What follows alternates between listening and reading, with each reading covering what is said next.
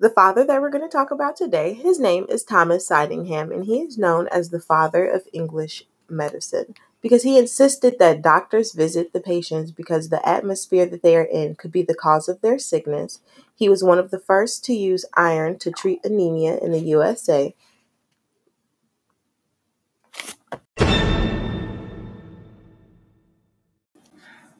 Thomas was also studied by doctors because he gave a very detailed physical examination. He kept very great records, and he also paid attention to the treatment that he was giving people, so much so to the point where he came out with a book. And the book is called The Method of Curing Fevers on Venereal Diseases. So that means that he was just that good at curing diseases and keeping notes that he basically was able to help with the concept of species and diseases by basically classifying the different illnesses and their treatments.